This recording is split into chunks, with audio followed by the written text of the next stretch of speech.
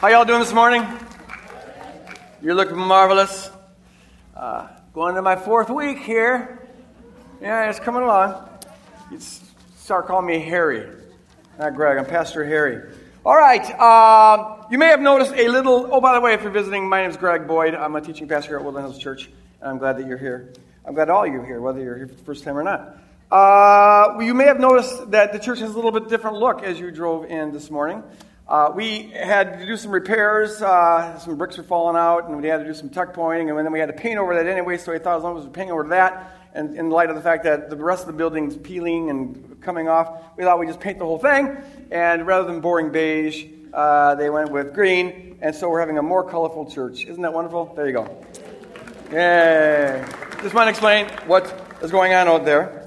We are studying the book of Colossians, and at the end of this message, we'll have time for some questions. So, as I'm going through this message, if you get questions that you would like to ask, just text them. Keep your phone on vibrate, but you can text in the question to that number right there. And we'll get to some. We had some really good ones last. That almost stumped me, one of them. I was like, well, this is what I like about it. It brings a new challenge to preaching. So be thinking about that. We're in Colossians here, and we read last week 5 verses, this hymn, this marvelous hymn that Paul puts into this letter from verse 15 through 20. We spoke on verse 15 last week, and we're going to speak on that again this week. This verse says that Jesus is the image of the invisible God, the firstborn over all creation. He's the image of the invisible God.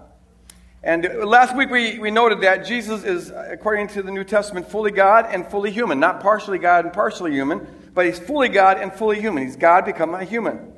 And so to be in the image of God has 2 connotations. On the one hand, Jesus is the perfect revelation of who God is.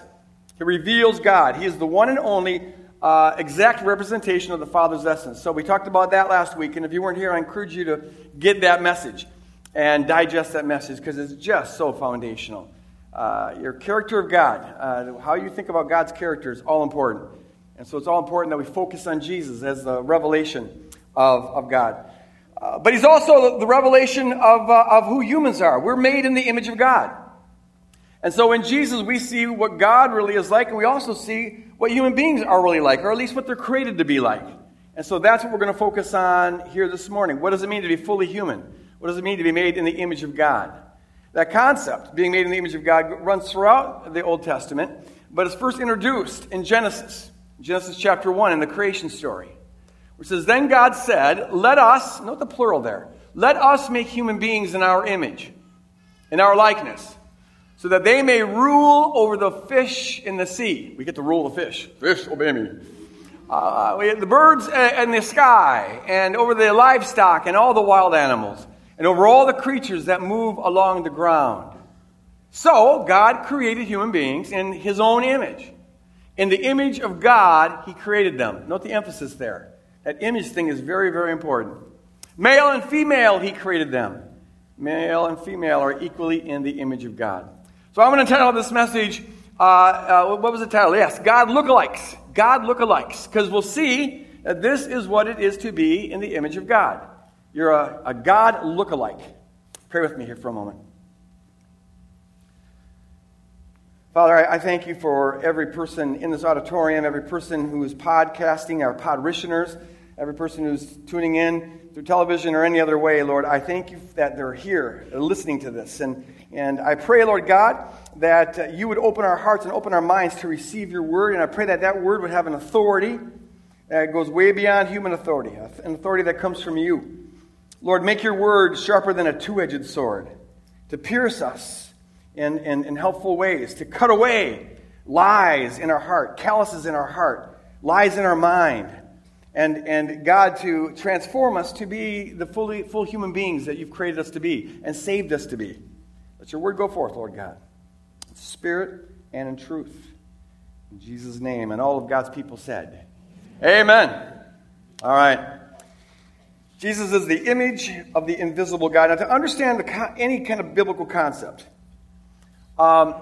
it's always important to try to understand it the way the original audience would have understood it. We want to get back and get into the culture to see what the meaning was in that setting. All right? So I want to look at this concept of the image of God and put it in its ancient Near Eastern culture. Ancient Near East, that's the environment that the ancient Israelites lived in. It's Mesopotamia, Canaan, Egypt, that whole Middle East. And look at how this concept functioned there. And that's going to shed light on what it means in the Genesis narrative and what it means for us today, okay? What we know from archaeology and writing and things of that sort is that all the ancient groups, other than the Jews, were polytheists. That means they believed in a lot of different gods. But the gods that they would have a relationship with, or their kind of tribal god, or the gods that were important to them, they would make idols of them, statues of them. And those were referred to as the image of God, statues. Here's a statue of Anu. He's the Sumerian sky god. He's the god who's in charge of the stars. And when they saw a shooting star, they thought Anu was throwing it and things of that sort. And so he's got an image. And they believed that the image, this idol, was the physical representation of the divine being, the God. They didn't believe that the statue was God. They made a distinction there. But they believed that the statue was the image of the God and was the physical representation of that God. They believed that, at least some of these folks believed, that when an artist would carve out a statue, whether from wood or stone, that the spirit of the God would sort of work through that artist in order to ensure that the image really did represent him. There was some correspondence between the image and the God that is imaged. And so the gods wanted their physical representation to look like them, or at least to display some of the character that they had. I don't know why Anu would want such an ugly picture of him, but that's Anu's problem, not mine. Okay, so they believed that the spirit of that God would work to fashion an image, his own image, a physical representation here on earth. They believed that while the image was different from the God, that there's a close relationship between them. In some sense, the God inhabited the statue. And the relationship was so close that what you did to the statue, what you did to the image, you did to the God. So if you bowed before the statue, you were bowing before the God. If you worship the statue, you're worshiping God. If you sacrifice for the statue, you're sacrificing to the God. On the other hand, if you're neglecting the statue, you're neglecting the God. We have accounts of gods getting irate because their statue was becoming desecrated, their image was being ignored, or something of the sort. So what you do to the statue, what you do to the image, you do to the God. When we understand the Genesis account in that context, it takes on a unique and deeper meaning. It means that we human beings are created to be God's physical representation here on earth. It means that we are created to, in significant respects at least, look like God. It means that we are God lookalikes. We're fashioned by Him in His own image. As one author put it, Carl Loening, in a book that was on this topic, he says, humans, in the Genesis account, are to be in the world as a kind of living image or statue of God. Living image or statue of God. Turn to the person next to you and just say, you are a statue of God. Go ahead, just do it. You are a statue of God. You are a statue of God. You are a statue of God. No, you are a statue of God. You are a God lookalike. Tell them that they're a God lookalike. You are a God lookalike. All right, see? That feel good? Yes. It's true. You are a God lookalike. Amen. Now, in the Genesis account, there's at least three ways that are suggested that we're supposed to look like God. On the one hand, we're alive, and God is a living God, and so only a living being could image that God. A second thing is that we are created to rule. God rules the cosmos, but we're created to rule the earth. We saw that in the Genesis account. And so we image God by the way that we rule. Our first mandate was to take care of the animals and to take care of the land. Now remember, to rule, we're supposed to rule the way God rules. That's how we image Him. And God doesn't exploit us. Right? He doesn't oppress us. He doesn't just use us for His own purposes. So also, as we're to rule, we're not to exploit animals and just use them for our own convenience. We're to take responsibility for them. And that was our first mandate, and it's still our fundamental call. I think it's one of the best criteria to discern how we're doing as a species. How are we fulfilling that first mandate? And frankly, I don't think we're doing a very good job. But that is there. We model God. We image God. We've got say-so. We have say-so. What we decide to do, from how we eat and how we live and all of that, it affects the animals and it affects the earth. And our job is to use our say-so, our rule, and bring it in line with God's will. And that way, God's will gets done on earth as it is in heaven. See how that works? God is Lord over creation by means of human beings who are the landlords of this place. Okay, we're sort of his viceroys, his administrators. And that was our job from the very beginning. It's still our job. In fact, the goal, ultimately, this is heaven. It's not some kind of fluffy place in the sky where you're playing harps and whatever. No, it's going to be a perfected earth, and will be restored to this position of rulership that God always had in mind. That's why the New Testament says that if we endure, we will reign with him. We're co-rulers with him. We're the bride of Christ who's going to sit on the throne with him. And in loving, benevolent ways, rule this plot of land within God's good creation. So we model God by how we live, by being alive. We model God by how we rule. And finally, we model God by the fact that we have a capacity for loving relationships. There's no other creature on the planet that has that capacity to this degree. This is why, in the text, it says, let us make human beings in our image. It's the only time the plural is used. And as we look back on that from a Christian perspective, it's clear that this is the triune God, Father, Son, and the Holy Spirit talking. And God puts the usness of his triune being. He is perfect relationship from all eternity. And when it comes to making human beings, he puts that usness into us. We're created for relationship. We're created to model and to mirror the perfect love of the triune God. And this also is part of the plan from the beginning. That God's perfect love would be replicated on earth. As we love God, as we love one another, as we love ourselves, and as we reflect that love to the animal kingdom and to the earth. We're created for loving relationships. Now, if you understand that, and what it is to be in the image of God, the physical representation of God on earth, it gives kind of a new meaning, new significance to the first two commandments, which are prohibitions on making graven images. And so, for example, we find in Exodus chapter 20, here's the first two commandments. You shall have no other gods before me. You shall not make for yourself an image in the form of anything in heaven above, or on the earth beneath, or in the waters below. Nothing. You shall not bow down to them or worship them, for I, the Lord your God, am a jealous God. One way that the Israelite faith was different from the faith of the neighbors in terms of this image thing is that how you treat the image is how you treat God, but we're never supposed to worship the image. We're never supposed to worship other human beings or anything else. Worship is to be done only towards God. But see, here what we find God saying is this. I don't want you making images of me because I already have an image. I've already made my own image, and it's you. You are my image. And so don't be selling shares or stock in your image-bearing capacity to stones and wood. No, you are this. And you alone are this. This is your dignity. This is your significance. This is your value. This is your identity.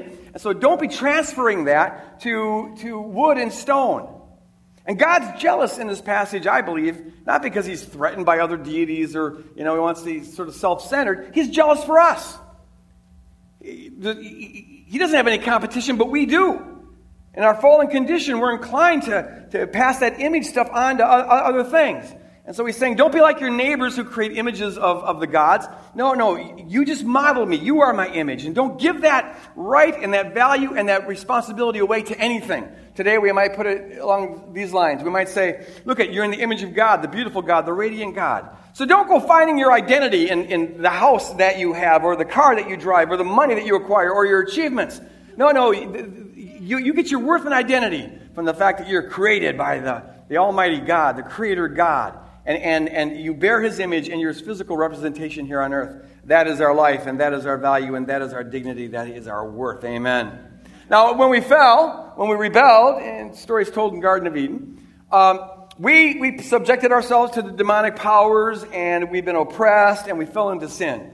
And that tainted our image of God nature. It put like mud on the statue. You can't see the image of God as well because there's all this mud there. The mud is our sin and our oppression. And so it was tainted, it was damaged. But it was not destroyed. No, this is hardwired into us.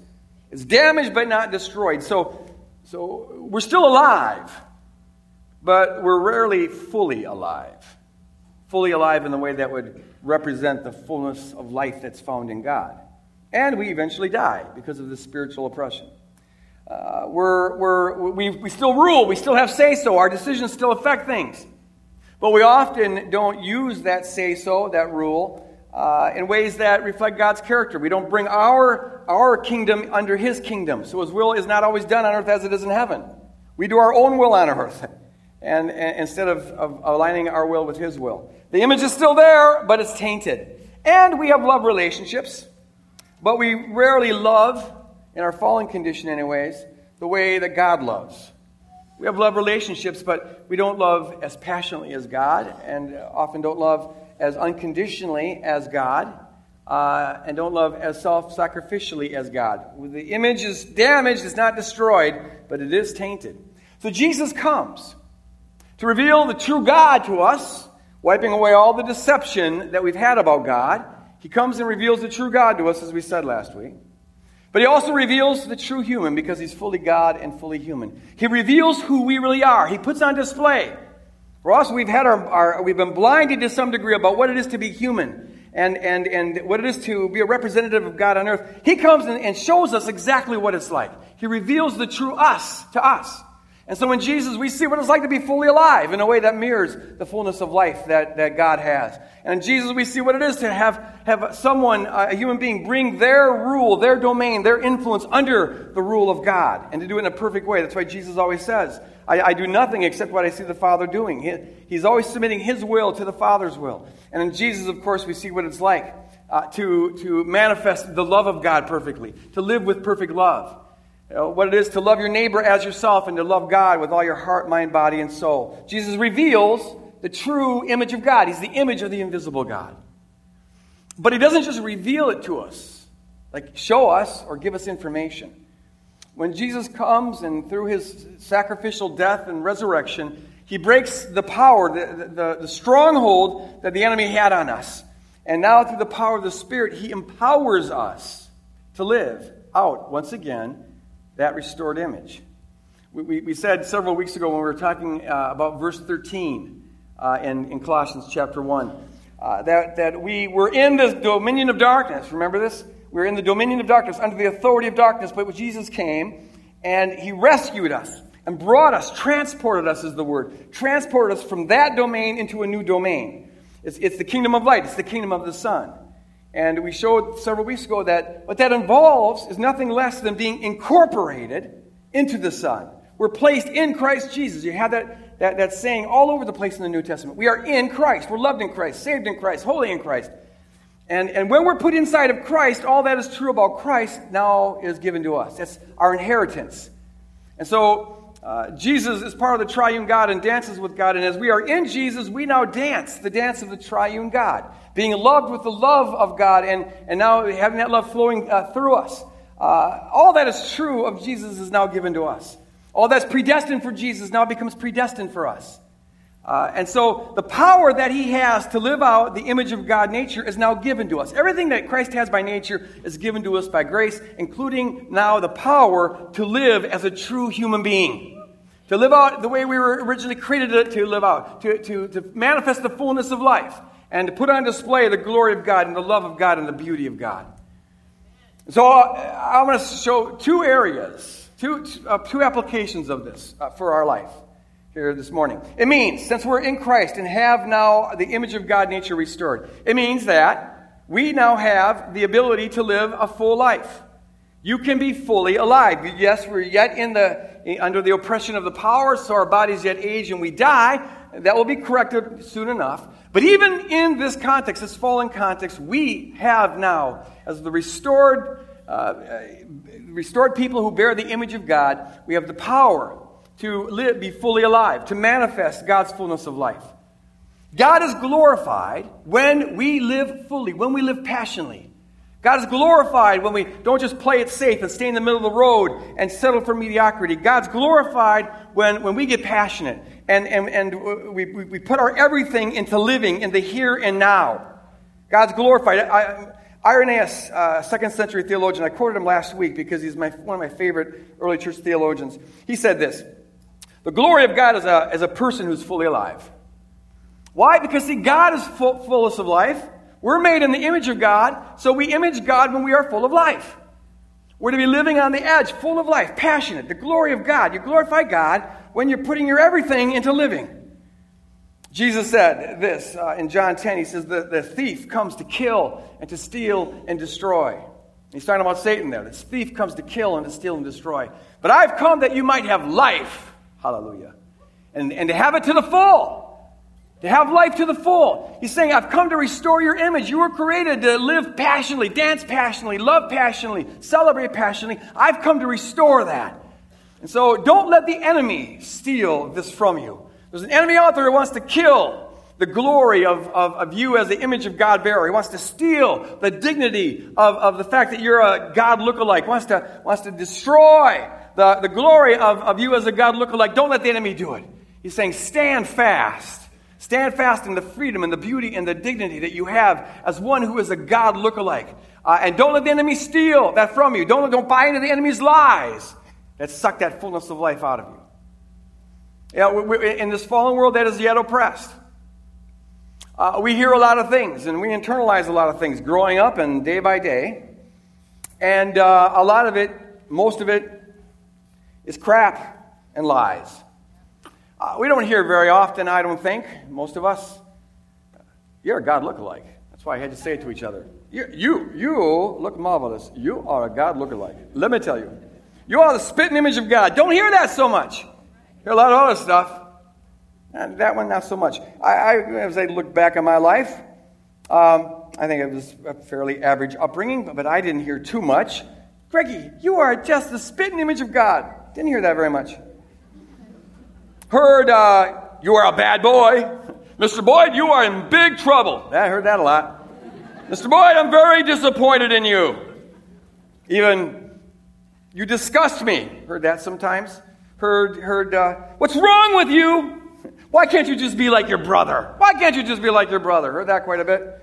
What are you, stupid? Got that sometimes. What are you, dumb? Because I used to stutter, and I heard that a lot. Heard a lot of that kind of stuff. Spitting image of God, not so much. Not so much. But it's all right. Big hairy deal. Who cares? Because I now know the true God in Jesus Christ, and I now know who I am in Jesus Christ. Amen. I know my true nature. Who cares? Who gives a rat's behind what anyone else thinks when I know what God thinks? And He's told me that in Jesus Christ. Don't let any lie steal the glory and the dignity and the value that you have as an image of God bearer. No. Jesus has restored this. Jesus had restored this. Who cares what anyone else thinks if they say that you're ugly or you're a loser or you're a heretic or you're fat or you're smelly? Even if that was true, it doesn't change the fact that you bear the image of God. And so I'm here to tell you, on the authority of God, you are a God lookalike. On the authority of God, you're fearfully and wonderfully made. Amen. On the authority of God, you have got unsurpassable dignity and unsurpassable worth and unsurpassable value. And you're loved with an everlasting love, and He finds you beautiful. No, on the authority of God, I'm telling you, you were worth God dying for. God thought you were worth dying for a hellish death. You were worth it. And God's not stupid. He's not stupid. And so I'm here to tell you on the authority of God that if He thought you were worth dying for, God dying for, then you were worth God dying for. Why? Because you bear His image. And He loves His image. And He wants to rescue His image. You were worth that. God's not stupid. In fact, God is infinitely wise, right? He's infinitely wise. He knows the right value of everything. And so any thought that you have or any feeling that you have inside of you that doesn't agree with that, any thought or any feeling that you have that is less than the value of and the truth that you are worth God dying for, anything in your mind that disagrees with that thought, that feeling is stupid. Because God's smart, right? So if you disagree with God, if you say God is wrong, it's pretty stupid to say God is wrong. Can we agree with that? Saying God's wrong, no, I wouldn't do that. So if you've got stuff in your brain or in your heart, or maybe you're receiving it right now that doesn't agree that you're a God lookalike that's worth God dying for, well, that's a stupid thought. That's a stupid feeling. And so when those things pop up, which they do now and then, when they pop up, don't even give it the dignity of arguing with it. Don't even give it the dignity of getting mad at it. That's not going to help. It doesn't help. Just notice the thought, notice the feeling. You're now not viewing yourself as having that value. You got that loser thought going on in your brain. You got that ugly thought going on in your brain. You got that dumb thought going on in your brain. Whatever the echoes of the lies that you've internalized. See, every one of those lies can suck the fullness of life out of you. And so when you notice that stuff, you just say, man, is that stupid? And just set it aside. Don't get mad. Don't argue with it. Set it aside. And then remind yourself of what is true. And what is true? What is true? Just by virtue of the fact that you're created, what is true is that you are a God lookalike. You don't maybe always act that way. Okay, maybe, it's not really apparent, but it's hardwired into you. You are created like this. You are created as the image of the invisible God. You are the Creator's physical representation here on earth. And you were worth God dying for. And all the people of God said, amen. Amen. Be fully alive. Know who you are. Celebrate that. Love that. You're supposed to. It's good. Secondly, it means that we have an unending capacity to love. Being in Christ and having our image of God restored, we now have the power, a limitless power for love. We're created in the image of a God who is perfect love. And so we image God by manifesting that perfect love. God put the usness of God into us when He created us. And we have the capacity to replicate that usness, replicate the love of the triune God. In fact, this is the most important aspect of our dominion, of our rule. We have say-so to affect things. We're supposed to use it to rule the animals and the earth. And to do that in a way that reflects God's character is to do it in love.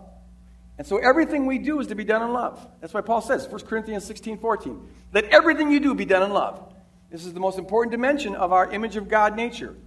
We're to reflect His love and character at all times. Love our neighbor as ourselves. Now, remember what I said earlier, that what you do to the image, you do to God. Every ancient Near Eastern person would have understood that. To say image of God means what you do to the image, you do to God. Though we only worship God, the way we treat the image is the way that we treat God. The way we think about the image is the way that we're thinking about God. Now, this applies first to ourselves. We are ourselves in the image of God. And so how you think about yourself and how you treat yourself, well, God takes that personally. What you do to the image, you do to God. What it means is that part of what it is to love God is to love yourself. You're loving God when you love yourself. Some people think that loving yourself is somehow in competition with loving God. But no, see, what you do to the image, you do to God. So part of loving God is loving yourself. I get so irritated, so grieved when I hear this theology that's out there. I've called it maggot theology in the past, because people think that they're glorifying God by making themselves into maggots. It's this kind of humility. I don't think it's really humility, but they say things like, "Oh, there's not one good thing in me. There's not one word. I'm altogether worthless. I'm nothing but a sinner. I'm just drudge. I'm just a maggot. How could God possibly love me? But He does, and I'm thankful for that. But I am just a lowlife." And you think you're glorifying God. I must be nothing so He can be everything. As though you're in competition with God. Knock it off. That's trash talk. Look at. You make it God. Last I checked, God is not trash. So why make yourself into trash? God doesn't make trash. He makes you to be a representative of Him. And He is glorious, and He is beautiful, and He is magnificent. So don't go beating yourself up with this, I'm a maggot and I'm worthless and there's no good thing found in me. Now maybe a lot of the stuff you do is pretty worthless and pretty ugly, and yeah, we got that, and we got to clean that up, and He's going to clean that up. But you as an image of God bearer, no, don't go pounding yourself into the ground. Rather, appreciate and celebrate the fact that you're an image of God bearer. Appreciate and celebrate the fact that He's made you, fashioned you into His own image. You're supposed to love that. It's okay to love yourself. Jesus says, love your neighbor as yourself. That presupposes that you're loving yourself. Now, we don't do it in a prideful way or a narcissistic, self-absorbed way. No, don't do it that way. But that's not real self-love. That's psychological compensation. People who are self-absorbed and narcissistic is because they're empty and they're trying to get full and all sorts of other stuff. That's self-loathing. It looks like self-love, but it's not real self-love. No, genuine self-love is when you accurately assess yourself as having this worth that was worth Jesus dying for, and you celebrate that because you are made as a God lookalike. You're fearfully and wonderfully made. So it's okay to love yourself. It's not okay not to love yourself. Amen. But it applies to everybody else as well. What you do to the image, you do to God. It applies to all other human beings, for they too are made in the image of God.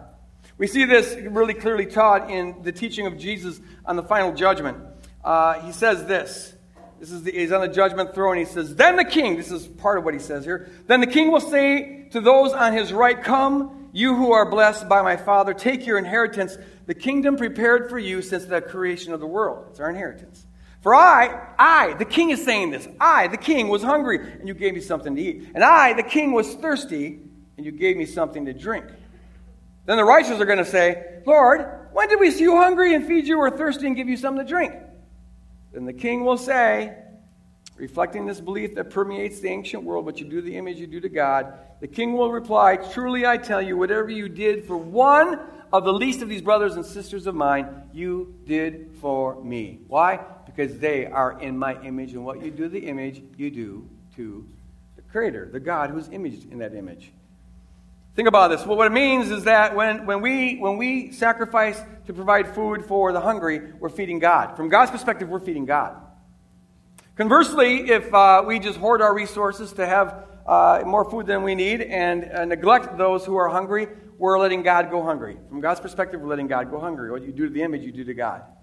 And when we sacrifice to provide clothing and shelter for folks who need it, we are providing clothing and shelter for God. But if we don't do that, and because we want to hoard the resources so that we can have more shelter than we need and maybe more clothes than we need or better clothes than we need, when we hoard resources, we're neglecting God. We're letting God go naked. We're letting God go without shelter. And Jesus also mentions in this passage, I didn't read it, but he mentions about what you visited me in prison, the prisoner, which this kind of represents all who are locked in human judgment, all who are locked up by the judgments of society. When we visit them, when we befriend them, and don't judge them, then we are befriending God. We're embracing God. But when we don't do that, maybe when we rather join the side of the self-righteous who judge those folks and put them in the prison, those who are most despised by society, especially the religious culture, well, then we're judging God. What you do to the image, you do to God. So the question then becomes, and this is what I want to leave us with here, then we'll take some questions. But the question is, how are we treating God? How are we treating God? It's way more important really than, well, it's not. It's more important than the question, what do you believe about God? Because we can easily be self-deceived about what we believe about God. It's like a husband self-deceived when he thinks he's loving his wife, but he's treating her like trash.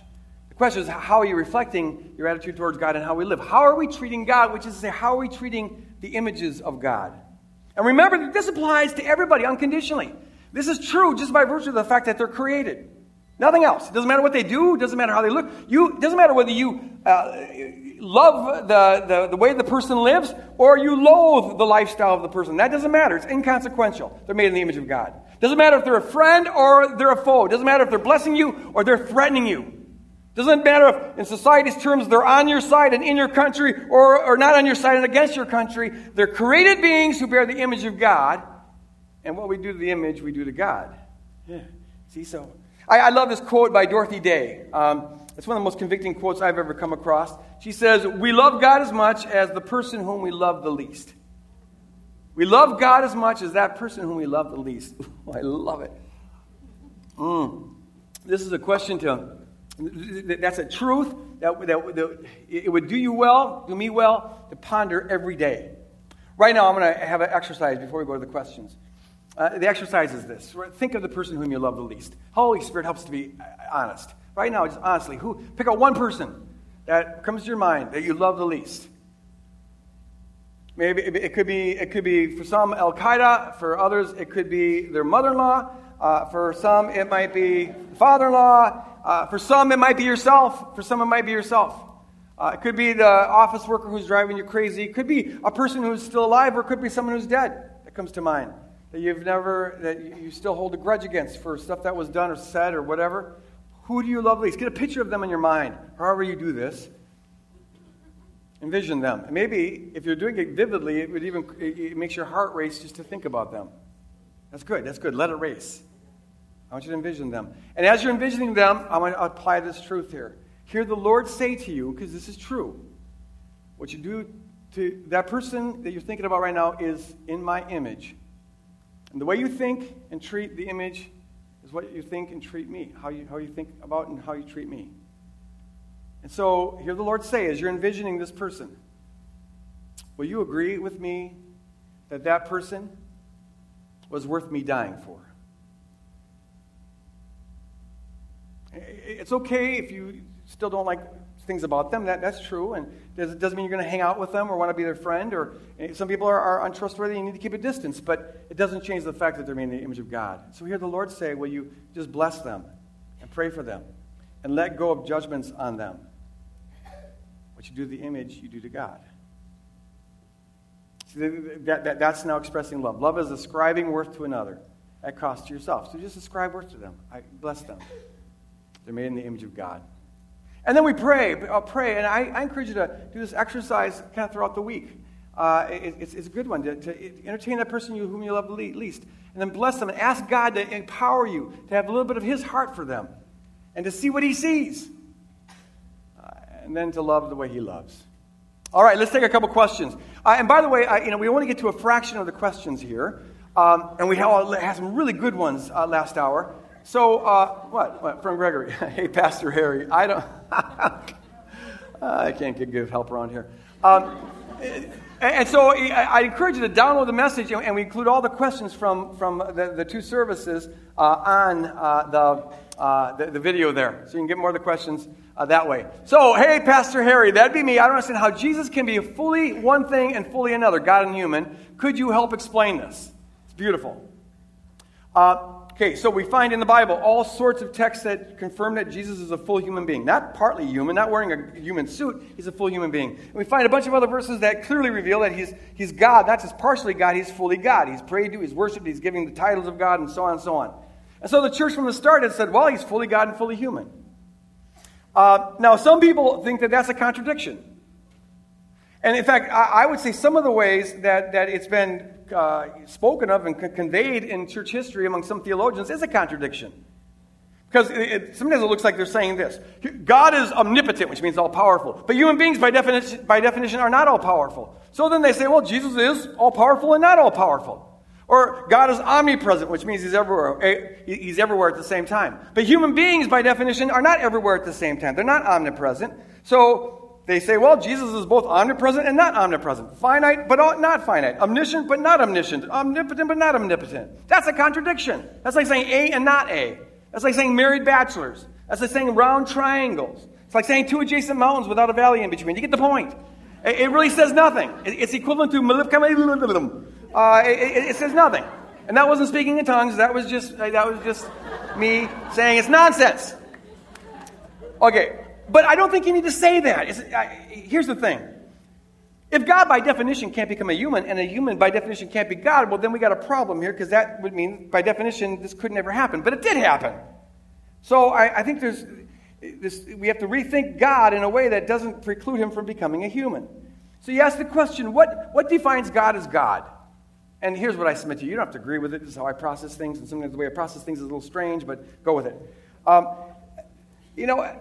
It seems to me that to become a human being, Jesus set aside his omnipotence and set aside his omniscience and set aside his omnipresence and everything that was inconsistent with being a human. Other than the character of God. See, this is God is omnipotent, but I don't think he needs to be in order to be God. And he is omniscient, but I don't think he needs to be in order to be God. And he is omnipresent, but he doesn't need to be in order to be God. What he does need to be God is perfectly loving, Father, Son, Holy Spirit. And so, as I read Philippians 2 says that Jesus didn't cling to his divinity, but he set it aside. He emptied himself, and he didn't set his divinity aside, but he set aside the divine prerogatives, it says. And he emptied himself. The Greek word there is kenosis. It literally means to empty. And then he became a human being. There's an emptying that went on in order for God to become a human being. The Word was made flesh. And so I think he set aside his omnipresence and his his omnipotence and everything else that was inconsistent with becoming a human being, and he became a human being. But it's not inconsistent to be a human being who's perfectly loving. In fact, that's the goal. So Jesus has the character of God, but sets aside the other attributes of God in order to be a full human being. So I don't think it's a contradiction. All right, chew on that for a little bit. Let's go to the next question. We only have time for one more. You're going to have to really download this stuff because there's some really good questions that are worth chewing on. How do you reconcile that a murderer is an image bearer of God? Well, how do you reconcile that a liar is an image bearer of God, or a judgmental person is an image bearer of God, or a cheat is an image bearer of God, or a gossiper is an image bearer of God? I mean, one sin, sin is sin is sin. We like to rank things, and so certainly some sins have worse consequences than others, but any sin taints the image of God, and there's nothing in Scripture that puts us in the driver's seat to sort of have our sin scale. So the thing is this. It's the difference between having picture the statue of Anu. What happens if you threw a lot of mud on the statue of Anu?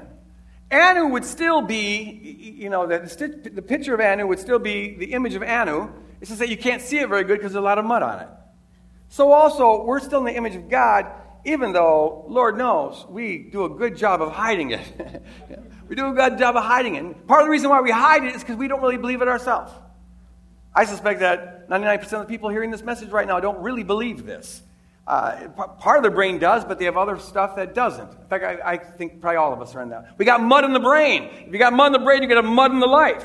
And so we do a good job of hiding it because it's hidden from ourselves, which is why this message is so important. To take the truth of who you are, take the identity of who you are, all the stuff the Bible says about you as an image of God bearer, as one who's redeemed in Christ.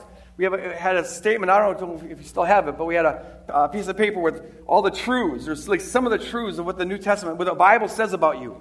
It's so important to take that stuff and put it in the brain and chew on it and see it and visualize it and imagine it and then step into it. Because what you're doing is you're taking a shower. The truth is like the shower that's washing away the mud lies from our life. And the more the mud lies get washed away, well then the more the image of God is put on display. Praise God. And now you're just revealing the truth of who you always are. It may be concealed in a lot of mud. To take a shower, and the shower is truth. In fact, the New Testament talks about the washing of the Word. The Word. That's why I'm getting crazy here. But the Word of God is sharper than any two-edged sword.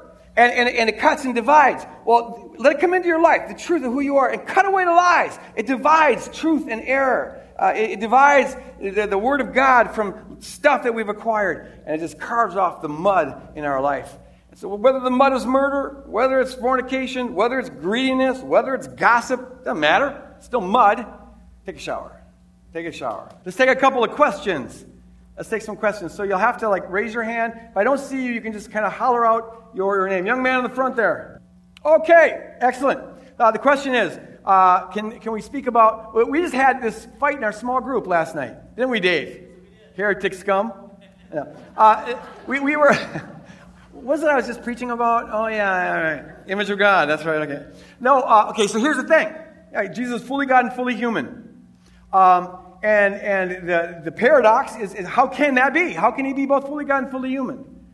And I would say that the way it's often framed in church circles is not just paradoxical, but actually contradictory. Where what happens is you say, well, look, God is infinite, human beings are finite, so Jesus is both infinite and finite. But that is a contradiction. That's A and not A. Or he's omniscient but also not omniscient. Or he's omnipotent but not omnipotent. The way I would respond to that excellent question is this way. You have to ask the question. I mean, if to be God meant that you can't possibly be human, and if to be human meant you can't possibly, by definition, can't possibly be God, you have a contradiction, which is a nonsense thing. It's a blah, blah, blah thing, all right? It's equivalent to nothingness. So the fact that Jesus is revealed to be both fully God and fully human means that it can't be contradictory to be God and human at the same time, because he's doing it. So now we just got to try to wrap our heads around it. Here's the thing. What is the defining characteristic of God? If God has to be omnipotent and omniscient and omnipresent, meaning he's everywhere, well then it seems to me that he couldn't possibly become a human being who by definition is not that. And remember, Jesus isn't part God, part human. He's fully God and fully human. But I submit to you to think about this. I would argue that while God has those attributes by virtue of the fact that before the creation he was the only one who existed, so he was everywhere, he can do everything, he's all that, he doesn't need to be. What he needs to be God, I would argue, is unsurpassable love. That's the defining characteristic I get from him as I look at the cross. So if one of the ways God is God, remember he's Father, Son, and the Holy Spirit, and we can't get into that paradox right now, but if one of the ways that God is God required him to set aside his omnipotence, his omnipresence, his omniscience, in order to become a being who was not omniscient, omnipresent, and omnipotent, then he could do that. And that's what I think Philippians 2 tells us he did. That Jesus, it says, who though he was equal with God, he didn't cling to that, but he set it aside and he emptied himself. He uses the Greek word there, kenosis. It means to self-empty. And he became a human being. He could do that because now he's no longer being omnipresent, omniscient, whatever. But he still holds the character of unsurpassable love. Love was incarnate in Jesus Christ. And so God was incarnate as Jesus Christ. So here's God, now being God as a human. He's a full human. Because his God character of perfect love stays in place. That's what was incarnate. All right, excellent. Another question, yes? Okay, good. So the question is, if you're supposed to love yourself, you're supposed to love your body, right? But if you're sick, are you supposed to love being sick? No. In fact, I think because you love your body, and I mean, we're in a fallen world, so you got to adjust the scale a little bit here. Our bodies are not all they're supposed to be. But look, sickness, and even the decay of the body, the entropy that affects us, that's part of the fall. This wasn't supposed to be happening to us. And that's why, as you get older and time speeds up, and all of a sudden you realize, I can't believe I'm 54 years old. Can't believe that. And then your body just starts aching in weird ways and acting in weird ways, and it feels like a dream. It's like a dream. What happened to the ultramarathoner? What happened to the ultramarathoner? But see, part of the reason I think it feels like that is because it is alien. It's alien. We're kings and queens of the Most High God. This wasn't supposed to be happening to us. And it wouldn't be happening to us if we weren't part of this fallen world that is oppressed. And Satan is the ultimate Lord of death. All sickness and disease is simply a stepping stone towards death. He's the Lord of death. Hebrews 2:8 tells us that. And so you don't love that. In fact, you hate that. It's appropriate to hate that. And that's why we come against it in prayer and pray for healing. And we come against it with medicine and all those other things. It's a futile process until the Lord comes back because we still have this law of entropy, the whole creation being subject to decay. But still, you want to fight it as much as possible. It's appropriate to do that. At the same time, and here's the balance, knowing that you're in a fallen world, there's a balance where you want to fight it, but you don't even want the fight to define your life. You can get so angry at the illness or the pain that it begins to define you. And so, the most fundamental thing to do is to always know that your identity is found in Christ. It won't always be like this. So there's a party that has to accept it. Like, just flow with it. Roll with the changes, as that great band NDY sings so well, even better than Journey. You got to roll with the changes. So it's a balance. You fight it, but you also don't want to be defined by the fight. Excellent. I want to see, before I go up here, I'll be accused of unfairness if I only pick people in front. In the back. Okay, yes. Nice and loud. Oh, excellent. I would encourage you, I did a whole series on this back in February and March. And just kind of pick that apart, some. So I'd encourage you to listen to that message. It was called God's Will Hunting. God's Will Hunting. And I look at all these different aspects. Two things I'd say is or maybe just one thing, which will probably evolve into three things. But, I don't find, there are some people who really claim that they can definitively tell the difference. I've never been able to tell. It's always a little bit of guesswork for me. And I'm sorry, I didn't repeat the question. Thank you for reminding me. The question was, how do you distinguish between God's thing? I always do that on Saturday nights. If I don't repeat the question, feel free to, because I want to repeat the question. How do you distinguish between God's voice and your voice? How do you tell the difference? And I find that they're very much, there's a little bit of guesswork in that. So what I do is this: if I feel a nudge, or I feel an impression, or I get a word, or whatever, Ask the question, is this consistent with what I know about God revealed in Jesus? If I act on this, will it be consistent? Will it likely produce a loving effect? And if it will, I always encourage people just to go with it. Just go with it. What have you got to lose? Even if it was just you, it's still a kingdom thing. It's still a loving thing to do, and that can't be all bad. So I encourage people to act on it. Now, over time,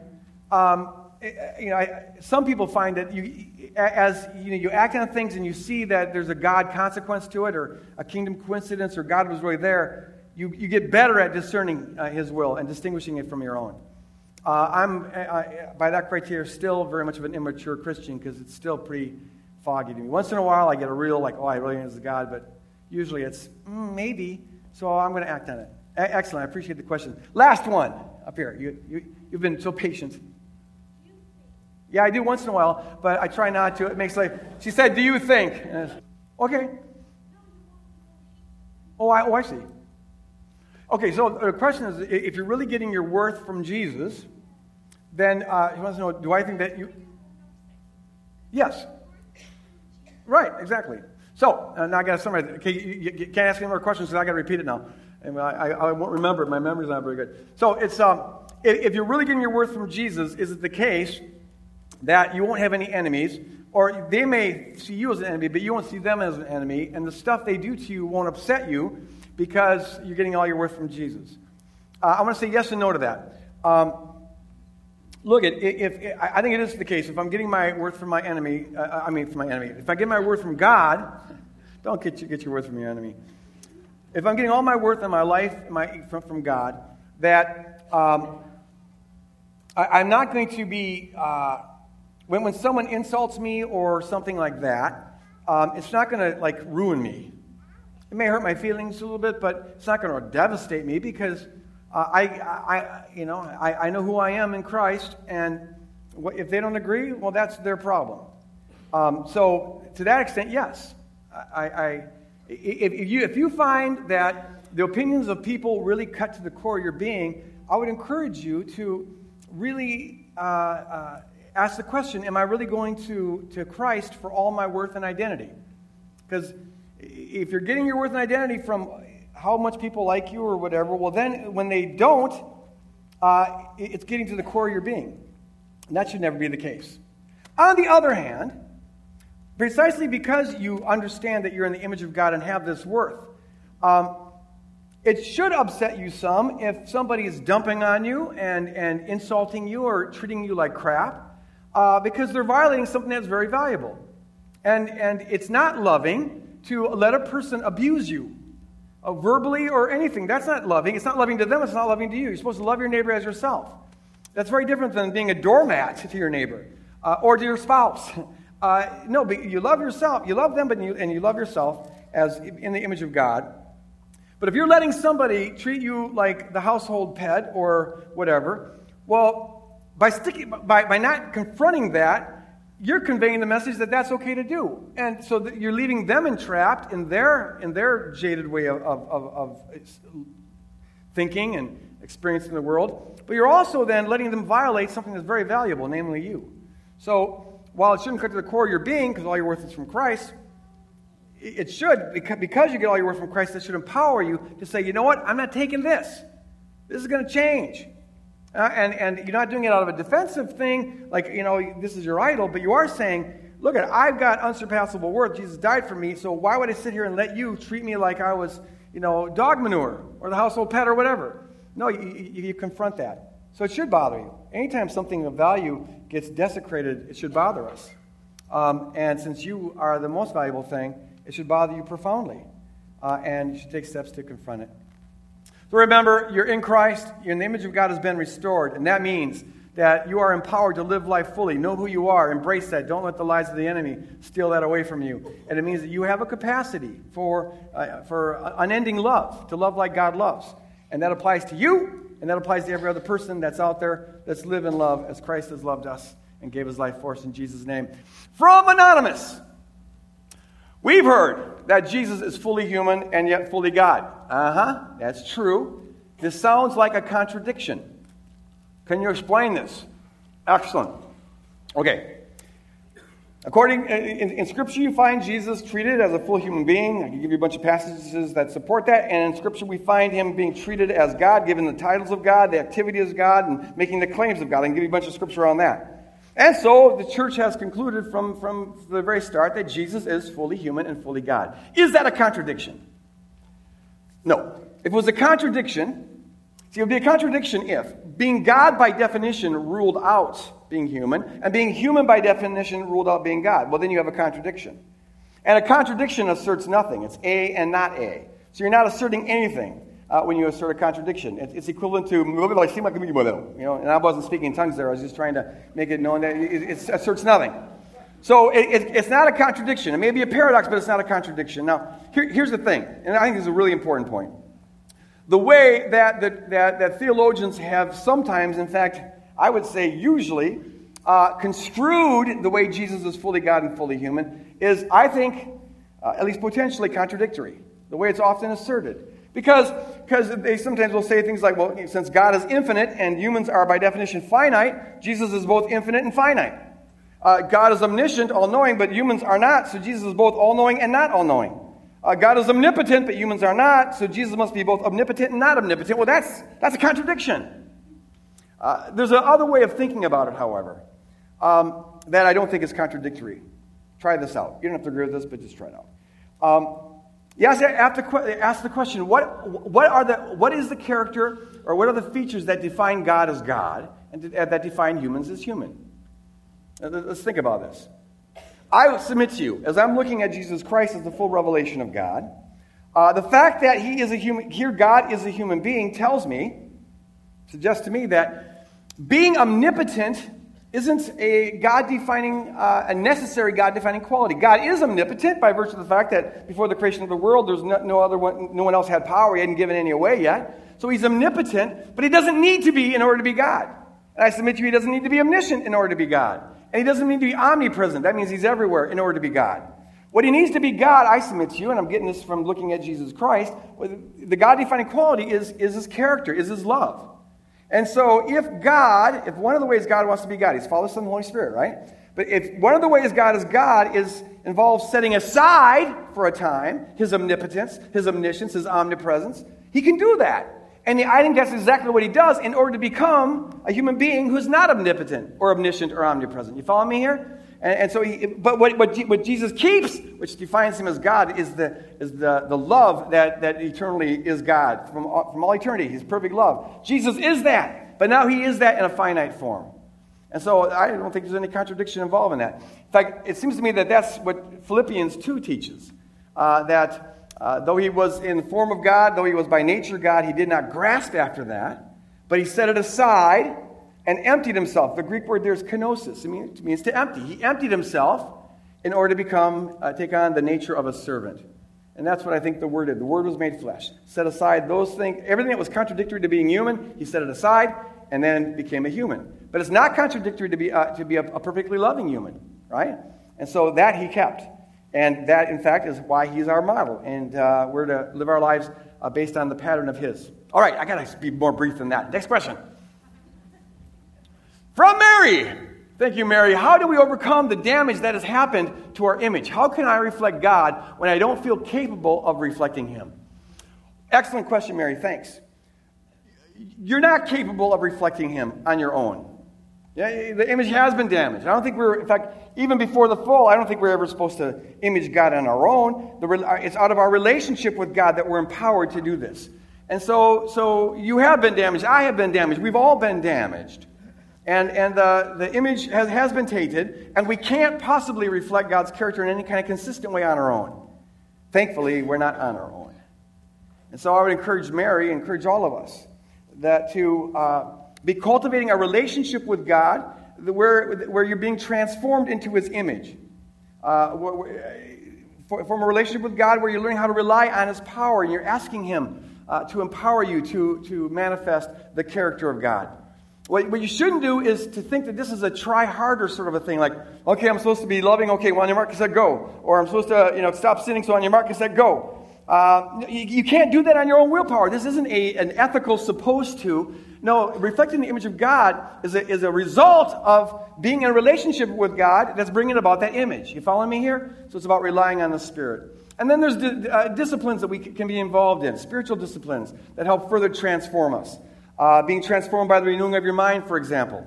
I encourage you to always be going back to the truth of who you are, knowing your identity, and walking with that and thinking about that. And whenever you notice thoughts that don't agree with your true identity in Christ, you say, man, that's a stupid thought. Where I got that from mom or dad or whatever, but I'm going to put that one aside. Don't get mad at it. Don't fight it. That's not going to help. They'll just calmly put it aside, realizing it's not true, and now remind yourself of what is true. And in this way, we grow in our capacity to reflect God's character day by day. Excellent, Mary. Do we have any other questions?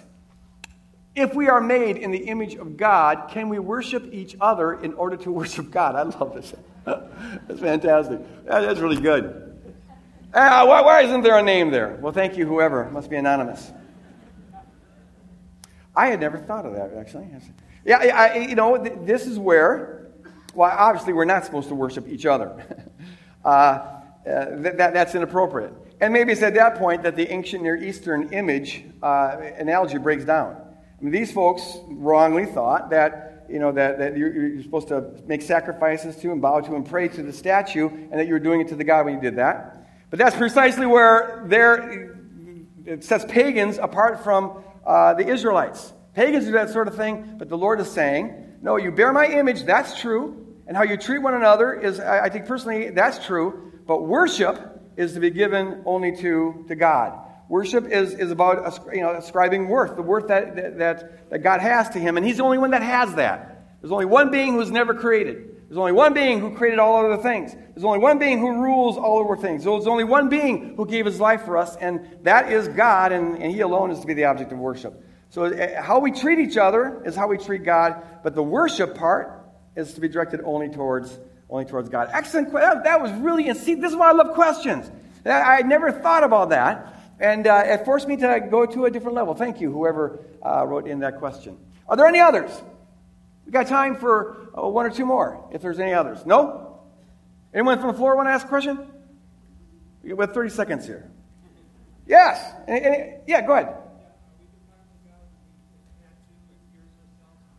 Beautiful. So the question is, are we defiling God when we tattoo ourselves or pierce ourselves and things like that? I think there is, we're the temple of the Holy Spirit, and we're to take care of the temple and honor the temple. But when it comes to putting tattoos on and piercing our bodies, in some cultural context, that is maybe it has a meaning that would maybe be inconsistent with being a representative of God on earth. In other cultural contexts, however, it doesn't have that meaning. And so wearing earrings or piercing like that, I don't, in this cultural context, I don't see that as desecrating the symbol or putting art on your body. I think a disciple of Jesus should, be interested in what kind of art you put on your body if you're going to put art on your body. It shouldn't be anything to convey a message that's not consistent with your being an ambassador of Jesus Christ. But that you want to put something on your body, now people may have different opinions about this, but my own opinion is that there's nothing inherently wrong with that. You're not, piercing your nose or your ear is very different than sticking a knife in your gut. And so, this context where it's wrong, but in this cultural context, it's no different, I don't think, than putting on makeup or wanting to look your best or even wearing hair gel or not shaving for 4 weeks. Can you believe this? This is really... Okay, one more. Yes? What about smoking, obesity, and alcohol? Excellent. Here's the thing. There's a general principle about health and taking care of yourself that I think is very important. We should honor the temple and take care of that.